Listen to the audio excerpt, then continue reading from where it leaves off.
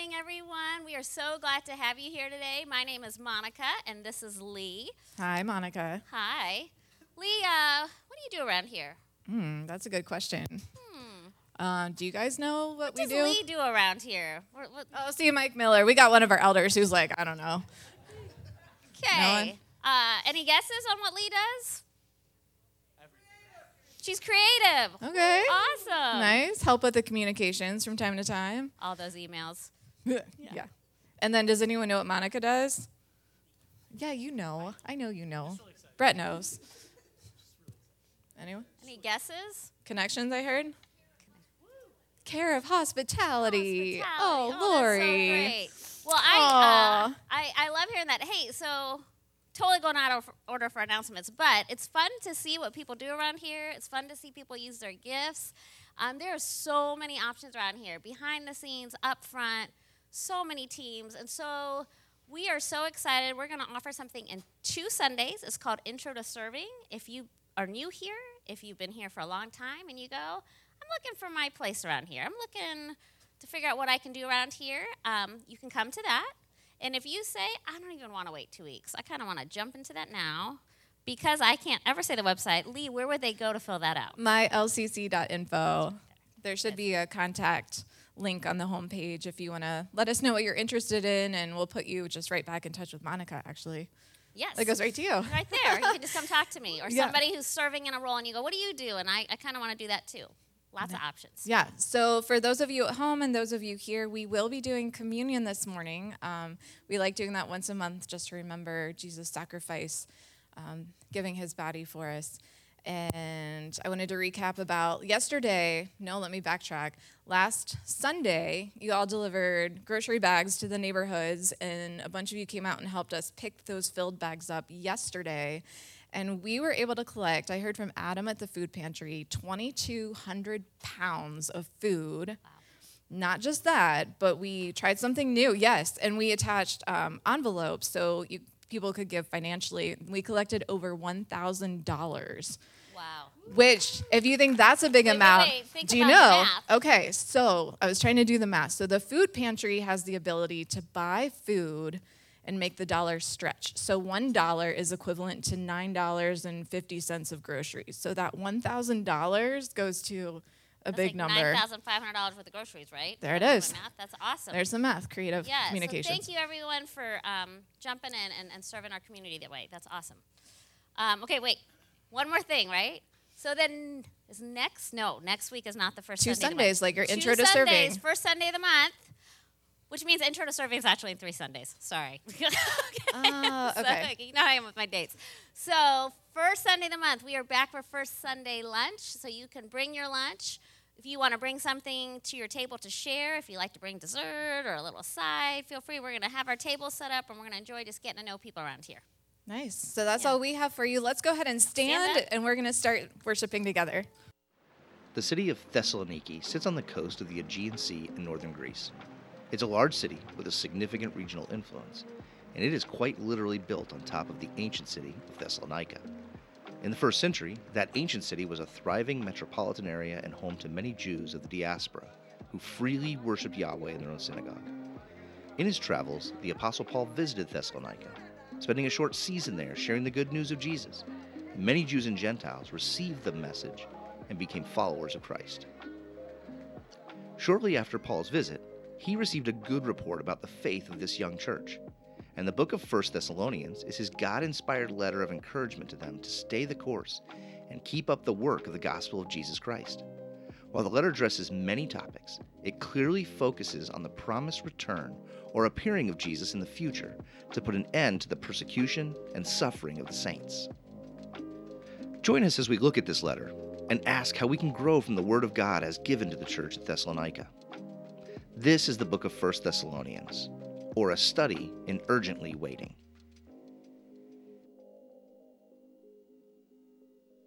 Well, good morning. Glad you're with us. It is often enough, I often forget to introduce myself. My name's Tom. I'm the teaching pastor here. I'm up here about half the time, and we have just what a gift of, it is a gift from God that we have so many gifted people around that share in this role of teaching. but also like behind the scenes, what we do with even preparing this, we do it as a group, a group of just Spirit-led people looking at the Word. And so we're looking at the book of 1 Thessalonians. This is in your, if you have your Bibles in the New Testament, we're going to be in chapter 2 today. If you want to turn there, we're going to read that in just a minute. But I want to just point out something that's a reality, like, and it's this truth, right? A lot can happen in 3 months, okay? 3 months doesn't sound like a very long time, but a lot can happen in 3 months. 3 months ago, there was a football team that was losing to the Browns that almost won the Super Bowl, right? That seems like a long way to go in 3 months. You hear stories all the time of people who are single, they meet and meet someone, and they get married like quickly, sometimes in as little as 3 months. But we oftentimes tend to think like that's just not a lot of time. It's about the time that many of you, like if you were like me, you experienced say a summer internship. And I want to share about a summer internship that I had in 1995. Don't do the math. Because I was 4 years old when I had this internship. But a summer internship in 1995, that internship was at, this is a real place, I promise, the First Baptist Church of Homosassa, which is a fishing, shrimping little town on the Florida coast, okay? And I was an intern there. I worked with young people. I spent 3 months there, basically, right? Like end of May through August. And worked with young people. I was like in charge of the youth group. I showed up and they were like, there's kids over there, go deal with them, right? Like small church, they didn't have anyone on staff that worked with the kids, and their volunteer base was pretty thin and very worn out by the time I got there. But they really, they did a lot with their middle school and high school students. And so I spent 3 months riding go-karts, and they went to Christian skate night at the roller rink like every week, if that's a blast from the past. So that we went roller skating together. And in Florida, we did a thing called tubing, okay? I don't know if that's something you all did in Ohio, but we hopped in inner tubes and just floated down the river together. In Florida, though, dodging snakes and the occasional alligator, which is fun when you're in charge at 19 years old of about 30 kids floating down the river and you see an alligator. But I also spent a lot of time getting to know these kids. And I was 10 minutes older than them, but many of them. But I got to know several of them. I grew really close and attached to Tommy, which shared his namesake. Or shared his name, Tommy, and there was a gal named Danielle that just really seemed to respond to my teaching with them. There was Joey and Danny, brothers. Everybody in Homosassa, all the boys' names ended in that E sound, Tommy, Joey, Danny. And a girl named Amanda, and so I spent those 3 months, and we got to the end of those 3 months, and they did kind of like a Sunday evening service where it was Tommy Burns is leaving. He's going back to college, and they said some nice things about me, and they shared just some stories about their summer and things that they felt like I'd learned. It was really it was touching for me. It was very nice. It was honestly my father, who was a pastor at a different church in the area, came to that Sunday night, and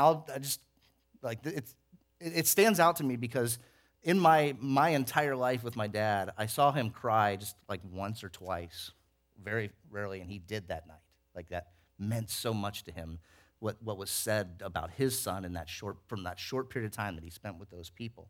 It meant a lot. It meant a lot.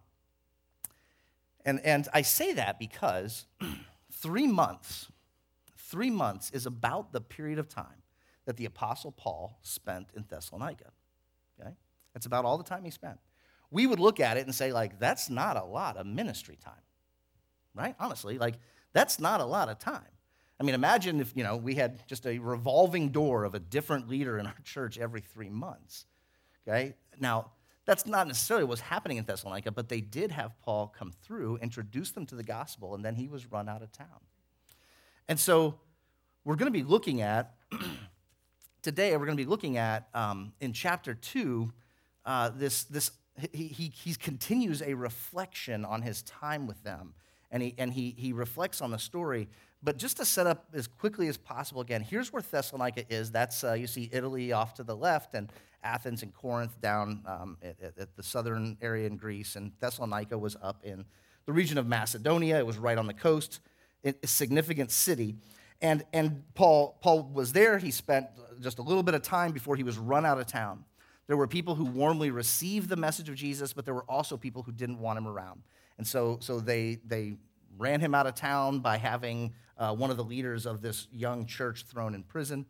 And so Paul leaves and goes to Berea, and then the leaders from the Jewish people who ran him out of town in Thessalonica, they go to Berea, run him out of town. He winds up down in Athens. It's believed that he wrote this letter that we're reading from that city of Corinth, okay? So he wrote this shortly after he was in the city of Thessalonica. And again, to set this up, because in order to understand what we're looking at and talking about, remember, there's the Bible, and we can see this all over Paul's writing. It gives us a 4-part story for all the work of God from Genesis through Revelation, okay? That God creates, but then man sins, okay? Humanity sins. And so we have a world that God created the way it ought to be, but then sin has corrupted it. So we find ourselves in the world that just sort of is. It's a world that's broken. But it moves on to the chapter in the bottom left. There's redemption, and that is the bulk of the scriptures. It's the story of redemption. It's the promise of God sending one who's going to make it right, okay? He takes what's broken by sin and he makes it right. It's redeemed. But then there's this 4th chapter. It's the chapter of recreation. A new heavens, a new earth, a new world that God makes where he restores the conditions that always ought to have been. And so we look at that as the chapter in the story that we look forward to by faith to say, that's the world that will be. Okay? We trust God that you're going to take all of the brokenness and all of the things that we wrestle with, and all of the redemptive work will be completed in a new world. And in the book of 1 Thessalonians, just as a reminder, they were really focused on that recreation. We see it in passing in almost every passage in 1 Thessalonians. And as we move through the book, we're going to see very directly some questions addressed about it. But in Paul's writing, he's saying, look, don't get so caught up or focused in that last chapter that you lose sight of the fact that you're living in the present. He encourages them. It's a positive letter. He's not really scolding them. There's not a large amount of correction going on, but he's reminding them that while there is a coming kingdom of God that will set them free from any of the persecution or the trouble that they face now, they are living in a world at present that we participate with God in his work by faith, okay? There's work to do. And last week, Dan reminded us pointed out to us what Paul was reminding them of, that there's these 2 paths. There's a path that's motivated by pleasing man. There's a path that's motivated by pleasing God. And the path that pleases God is motivated by our love for others, and it promotes the gospel. But the lower path, the path that there's an option where Paul says, we didn't come to you with flattery. Like, we didn't try to flatter you and try to make the goal our own greed or having a better life for ourselves. Which brings us to today in 1 Thessalonians chapter 2 and verse 13. We're going to read through this in total, this whole section, 1 Thessalonians chapter 2, verse 13 through the end of chapter 2, which is verse 20. So let's read, and I'll read this, and you can follow with me on the screen or in your Bible either way. It says this. And Paul writes, and he says, and we, Paul and his companions, we also thank God constantly for this, that when you receive the word of God, you the Thessalonians, when you received the word of God, which you heard from us, you accepted it not as the word of men, but as what it really is, the word of God, which is at work in you believers. For you, brothers, became imitators of the churches of God in Christ Jesus that are in Judea. For you suffered the same things from your own countrymen as they did from the Jews, who killed both the Lord Jesus and the prophets and drove us out and displease God and oppose all mankind by hindering us from speaking to the Gentiles that they might be saved, so as always to fill up the measure of their sins. But wrath has come upon them at last. But since we were torn away from you, brothers, for a short time, in person, not in heart, We endeavored the more eagerly and with great desire to see you face to face, because we wanted to come to you, I, Paul, again and again, but Satan hindered us. For what is our hope or joy or crown of boasting before our Lord Jesus at his coming? Is it not you? For you are our glory and joy. All right, so Paul he's very positive about the church in Thessalonica here. This theme throughout the book of you're doing great. Like, you've done the right things. That theme is maintained here. But just to recap what he is saying here, first thing he says is, look, I thank God. It's a fascinating way to say it. Because we tend to say this, right? And think about this. Paul says, I thank God for you constantly. Okay? We tend to do this. We tend to say, you've stayed the course, and I'm going to thank you for that. Okay? But Paul's perspective is different, where he says, I thank God for you. It's God working in you. It's not you in your own effort. That's an important distinction that we'll say a little bit more about as we go through this. He said, he says, thanks God that they had received the message eagerly. They'd received the message that Paul brought to them. They had made it their own. He also encourages them because they've suffered persecution, but that persecution was shared. He says, we had the same persecution where we came from. When he says Judea, he's talking about Jerusalem, the center of the religious world for these Jewish people who had accepted that Jesus was the Christ, the Messiah, and then from there had gone out, as the book of Acts tells us, from Jerusalem to Judea, then to Samaria, and then all the ends of the earth. And Paul is in what would be considered the ends of the earth at that point in time. That this message had gone out from there. And he says, look, you are living the same thing that we lived, which was our own people refusing to accept the message of Jesus and taking it out on us. And then he laments that he's been unable to return to them. And I just want to camp on this for a minute, because you may have noticed this. He says, I've wanted to come back and see you. He says, but Satan hindered me. Now, we don't get much else about that. There's no sort of ancillary story anywhere else that tells us what that was. But it's clear that Paul had this desire to go back to them, and he understood that there was a barrier that was keeping him from doing it, and it wasn't just circumstance, it wasn't just difficulty, that there was spiritual challenge. Satan was hindering it, was keeping it from happening. And we need to come to terms, this is the main point of the morning, but we need to come to terms with the reality that everything we're talking about here, everything that we see in the scriptures, everything that's happening in life is happening in these sort of parallel realms, right? Like, Paul's experiencing the real world in the physical, temporary, temporal circumstances of his life. But at the same time, at the very same time, there's an enemy of God's who's at work. And that enemy is hindering this, is keeping it from happening. And having the eyes to see that, understanding that as he would write later on to the church in Ephesus, that we don't wrestle against flesh and against blood. We're wrestling against spiritual forces. That our battle is not just one of this time and place, but our battle is occurring, it's taking place in spiritual places. So in the book of Ephesians, his letter to this other church, he says, take up these spiritual weapons, prayer, salvation, the scriptures. Those are the things we fight with, not the tools of the world, because our battle is not the same as the battle of the world. So he recaps these things, that you've received the message, and receiving that message has caused some suffering. And he says, and I've been unable to return to you. I want to get to you, but I've been unable to. And so as we look at this a little bit deeper, let's talk about three things, okay? And it's a Sunday morning sermon. They're not alliterated, so don't worry. They might be. I didn't even check. Okay, they're not. But let's talk about, there's three things that we would say are these sort of three eternal values that Paul puts forward here. Remember, all of this is in the backdrop of a church that is, by the account that came to Paul, this is a thriving church. These are people who are eager about the word and the ministry of God, okay?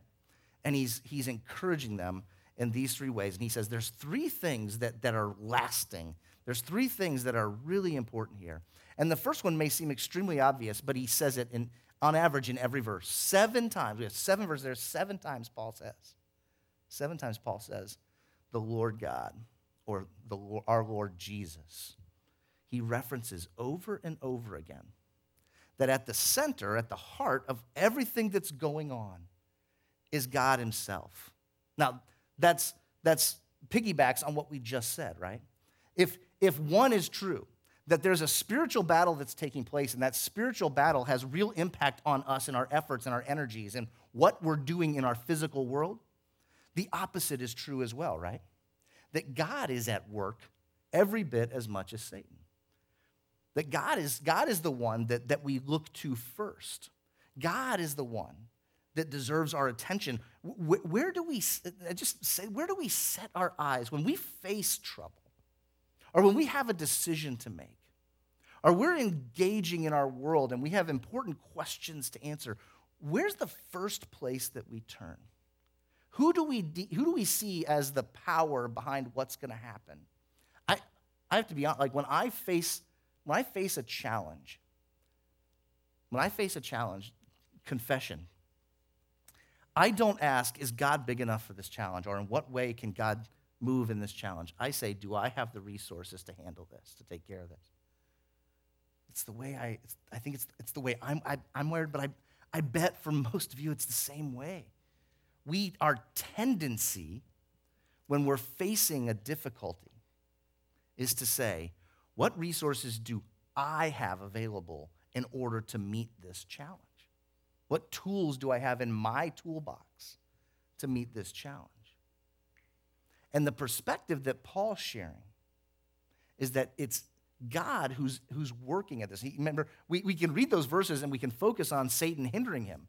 But here's the reality. He mentions Satan once, and he talks about the power of God 7 times in this. And so one of the eternal values that we see in this is that it's God's authority that we bow to. It's God's power that we work through, and it's God's ends, just as Dan shared with us last week, it's God's ends that we're moving towards.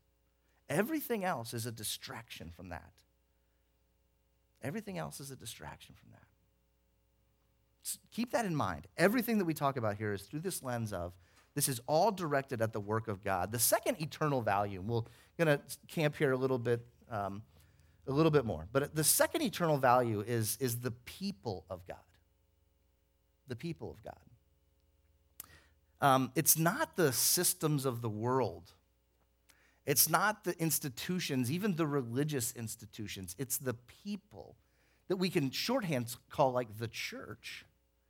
The gathering, but with a capital C, the gathering of all those who follow Christ. But he says, you together, you are these people. Look at these verses. Look at verse 19 and 20. This is the tail end of that section, but look at what it says. It says, Paul writes, for what is our hope, or joy, or crown of boasting before our Lord Jesus at his coming? Remember that backdrop of like, Christ is coming, there's a future reality? He says, what are we, like, when he shows up, what do we want to be true? Like, how will we know, like, if there's joy? How will we know if there's been impact? And look at verse 20. He says, you, church in Thessalonica, you are our glory and joy. Now that's fascinating because glory and joy are like big high church words, right? Like glory to God, right? And yet it's fascinating here that Paul says, you are our glory and joy. We are so intertwined in this that you are the reason that we have joy in God. Your life, your faith, we are tied, connected in ways that as you go, we go. That's a fascinating statement, and it's so far from where we live.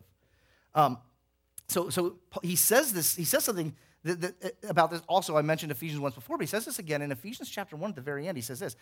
The pronouns here will need some work because there's context to it, but verse 22, he says, he put all things under his feet.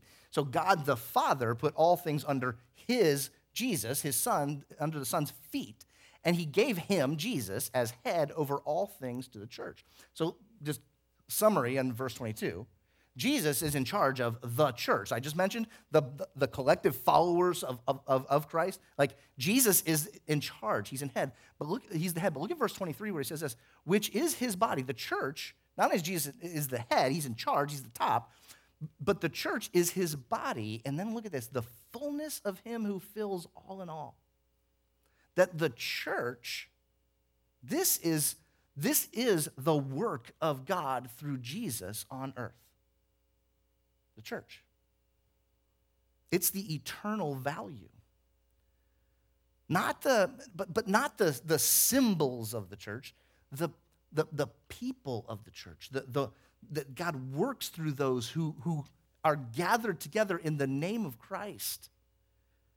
This is the fullness of God in Christ. It's easy to look at again, not necessarily specific institutions, churches, but it's easy to, there too, but it's easy to look at the church and look at and see nothing but flaws. I'm a hopeless pessimist, okay? I am by nature. The hope of the gospel is a real step of faith in my life. I don't see it with my own eyes. But in some amazing way, all I can say is it's not how I would have done it if I was God. He's put the power of his work in the hands of this flawed group. Because remember, there's sin in the story, but there's also redemption. There's also redemption. So we're the fullness of God's work. The church is God's plan. The church is God's plan, and we can't. Should we try to opt out? Should we say, I love you, God, but I don't love the church, so I'm going to have nothing to do with it? Understand this. Those two things can't cohabitate. They don't live together.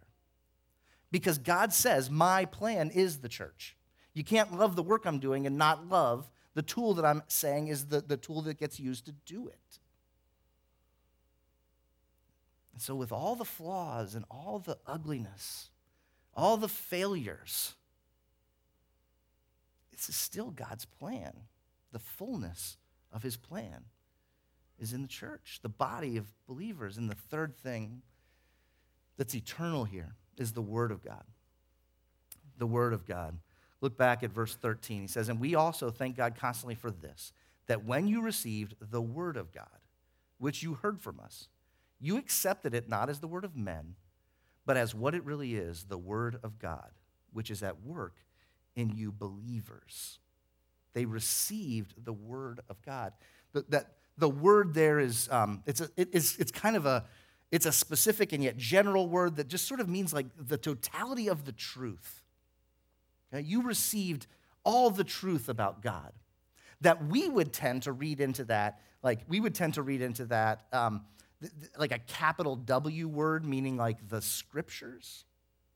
And that's a fair way to say it, that we believe that the Bible it sufficiently tells us everything that we need to know about God and his work and us and the world. Like everything we need to know is there. And yet, when Paul writes this letter, they didn't have, that all wasn't written. He's in the moment writing a piece of it for them. Does he know that? I don't know, but he is. There was many other letters to be written.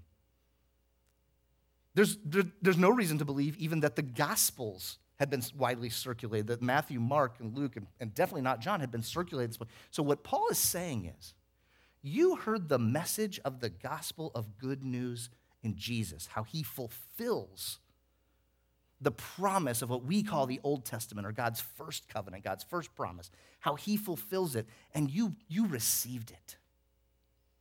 You received it. You heard it. You accepted it. It's like he's just firing off these verbs to try and get us to understand, like, it became part of you. And he goes on, verse 14, for you brothers became imitators of the churches of God in Christ Jesus that are in Judea. Like, you got in line. We've referenced this before in some of the things we talk about. You got in line behind people who came before you that are in Judea. For you suffered the same things from your own countrymen as they did from the Jews. You see what he says is, like, you're suffering at the hands of the people around you because you've accepted the good news about Jesus. I went back to the First Baptist Church of Homosassa, not recently, 2 years later. I went back. It was a reunion tour, right? So we were going to, I was going to work another summer down there. It was a summer right after I finished college and wasn't exactly sure. Actually, I was engaged at that point. I knew that Florida wasn't a long-term plan, and so again, I think 2 years after I'd been there, the youth leaders were worn out again, and anyone will do. Please come help us. Okay? So I came back, and a lot of the same kids were there. The ones Tommy, Danielle, Joey, Danny, Amanda, they were still there. Okay? They'd grown up. They had a bit more of a jaded cynicism about them than they had the 2 years earlier. It was clear to me when I got together with them that they were, I don't feel like I could have given the same report about them that Paul gives about the church in Thessalonica, okay? That they'd wandered, okay? But the thing that stands out about that is I went back 2 years later, and I just really, I really wanted to pursue, like, teaching these kids the love and the grace of Christ. And I got really beat up by the pastor of that church. He wasn't so interested in that.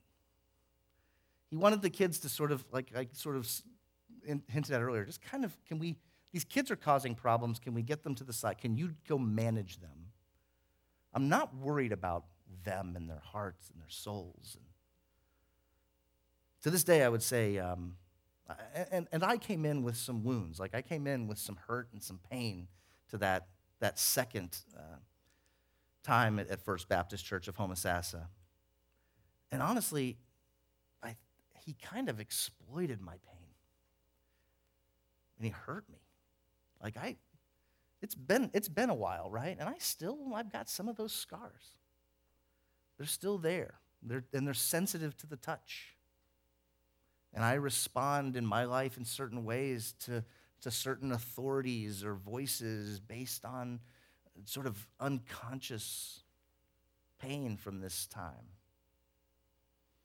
And in looking at this and in processing just this passage with the teaching team, I realized that one of the things that hurts so much about that is that he should have known better, right? Like, I expected something from him that I didn't get. I expected him to embrace what I was going to do with these kids. I expected him to be excited about growing them and helping to give them opportunities to lead and to move and to serve. And when he didn't, I'm sure I was young. I'm sure I responded with immature selfishness too. But just like Paul writes the church in Thessalonica and says, like, look, here's the thing. You suffered at the hands of your own people, right? Like, what about that poignant pain when it's family who doesn't recognize the change in us because we've been near Jesus? Or our best friend that we've been with forever, and now we're beginning to really reckon with God's work in our life. And they miss the old you. And that has a cost. There's a pain in that, right? There's a pain in it. And often that pain, I'd love to tell you that pain is gonna gonna go away, that simply walking with God just alleviates the pain or causes it to at least be you can medicate the pain with God. And here's the truth. That doesn't seem to be the case here, and it hasn't seemed to be the case in my life. And I don't read that consistently in the centuries now of people who've walked with God. That to take the word of God seriously will divide, and it will create suffering and hurt. I wish it weren't true, but it seems to be the path of this world because we live in a world that is still suffering the effects of sin. My own, as well as the sin of others. But it's still there. And so we continue to walk with God. I want to jump ahead. I'm going to skip down to a couple questions for us. A couple questions. Okay? I'm going to call the band. We're going to do another song here in just a second. I'm going to call the band down. We'll just talk through these. Just a couple questions from this passage. The first one is, whose glory do you share in? Whose glory are you sharing in? When Paul says that the church in Thessalonica was his joy and his glory, he's talking about it in an enmeshment in their lives at a spiritual level. And my tendency, and again, I think our tendency is to just let people just come and go. To just let people come and go. I couldn't tell you what's up with Tommy and Danielle and Joey and Danny and Amanda right now. And I hate to say it, but that's true of a lot of people in my life who've just kind of come and gone. And it's not that I can necessarily keep everyone that present in my life at all times. But there's a very real question that we need to ask ourselves about, is there anyone? Are there people that so they go, so it goes with me? That we are invested in one another in ways that we would say about one another, you are my joy and my glory. Maybe a spouse, but beyond that, that's not the context that Paul's referring to here. So whose glory do we share? And the last is this: have we accepted the word? Not just like, am I putting myself around it?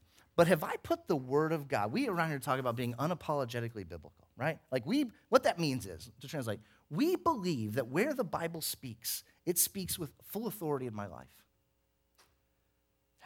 Have we accepted it? Have we really accepted it that way? That where the Bible speaks, I'm obligated to acknowledge that it speaks the truth in ways that I'm forced then to shape my life around it and not try to get the Bible to be shaped around me. Have we accepted it that way? Received it?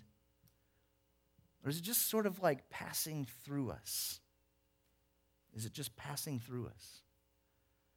I'm going to pray here, and I want to invite you to consider, because here's the thing, if the recipe for like drifting away from God is to drift away from his word and to drift away from his people. Those are the steps, right? Like to diminish the importance of his word and to diminish the importance of his people. And in this passage, Paul reminds us that like there's these eternal things. They're the eternal things. The word, the body, the people, and God himself. They come together to give us just, this is what lasts. This is what's important. Stay with it. Let's pray. Father, we thank you for being with us. We thank you for your truth. And God, I also confess that I know I try to use your word to justify my life, or when you speak, there's times I just want your voice to go away. So God, would you help us? And God, I know you've given community to help us in that struggle. That you've You've put us together to wrestle with who you are and how you've revealed yourself and to take that seriously. And so, God, we ask today that you would help us. You would help us to see. You would help us to know that your word is truth and that we can't do this alone, that we need others. And God, we thank you again. We thank you, Jesus, for your sacrifice for us. We thank you that you've made a way for us to have a new life. And we trust you for it. And we pray all of this, Jesus, because of you, and thank you. Amen. All right, you can have a seat. Go ahead and have a seat. I think Carrie and Heather are going to join me up here. Yeah, I told you I'd call you out if you didn't come up, you know. All right, so we've got, actually, you're 2 of 7 who are making themselves available for a trip that's going to start Saturday, right, to Honduras. Now, I'll tell you this. 2 years ago, Carrie and I were in Honduras, and on our way out, right, we are in the airport, and we were seeing people with masks on, okay, 2 years ago. We're like, why are people wearing masks? And all of a sudden, here we are 2 years later after all this, after not being able to go to Honduras last year, and now we're finally, you guys are going to get a chance to go back, so it's really exciting. If you're new around here, let me give you a little background. Several years ago, many years ago now, we partnered with a family that was in the western mountains of Honduras who listened to the call of God. They moved there over 20 years ago to be a part of starting a community there and building and training pastors who would then go into the villages, into the mountains of Honduras and share the good news of what Jesus had done. That was their goal. That was why they went there, to start this, okay? Along the way, all kinds of things came up because as you're trying to meet needs along the way, all of a sudden you realize, wow, in order for us to reach people, we've got to have things like food it's just not common there. For kids, there's not common supplies there like we have here to be able to go to school. So if you get on the Sowers website, the Alan and Trish Sowers who started this, you'll see a whole bunch of things that they are involved in, from coffee to backpacks to motorcycles for pastors to, are there more? I'm sure I'm missing some. There's a bunch of them. Food. We did a food drive a little at the beginning of this because they needed food. All kinds of things. And we just decided many years ago that we wanted to invest here with this family because we wanted a central place to be focused, and we had connections with the Sowers. We had somebody who knew the Sowers. That started the connection. In the meantime, we built this relationship, this beautiful relationship of having a sister church, where we have a sister church in Arenales that we partner with, that we go and we spend time with. We've gone twice a year up until 2 years ago after everything's shut down. So these guys are going back in just a little bit. So excited for you guys and what you're going to do there. They're going to go distribute our backpacks that many of you packed. They're also going to go, as part of this trip, they're going to do a medical clinic there, because we've got a couple nurses that are going that are going to be able to help meet the needs of people in real time there. So I'm just so excited that we're able to get back here. But this trip needs a lot of prayer around it because, as you know, things are not settled, and there are people who've canceled trips even this year because of the unsettledness of it. We're going, and so we need to just surround these guys with prayer. So I'd like to pray for them as they head out later this week. They'll be there for a week. They'll be ministering together. We've got 5 adults, 2 kids. And then later on this summer, we have a whole other group going with our youth group and adults as well. So would you just join me? I'm going to ask you if you would just put your hand out like this to these guys, representing them and the whole team. And we're just going to pray for them.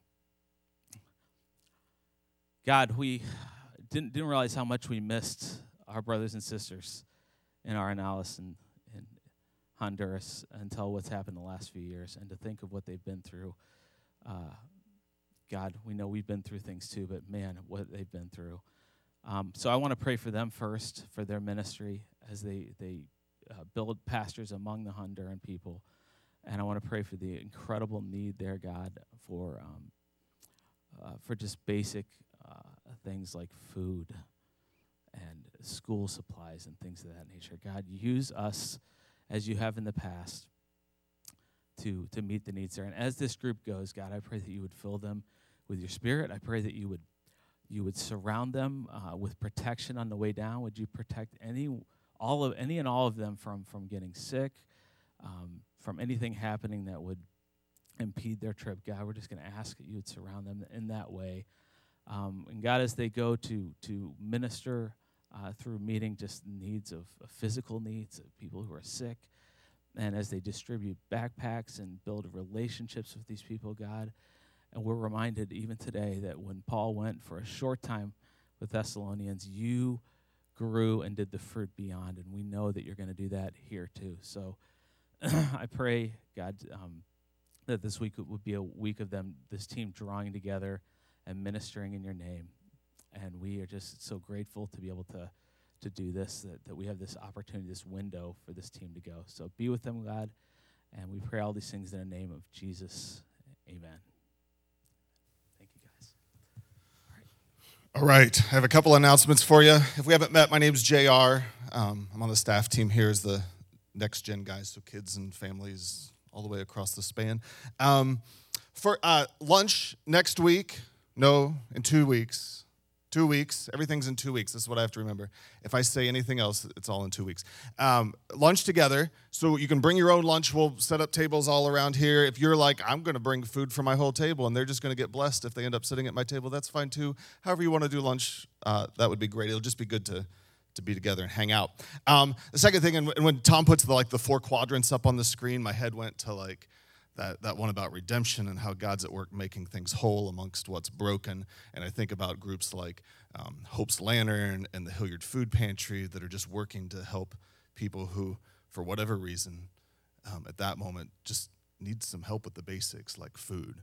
And so this past week, we got an opportunity to be a little more hands-on with the Hilliard Food Pantry right back here.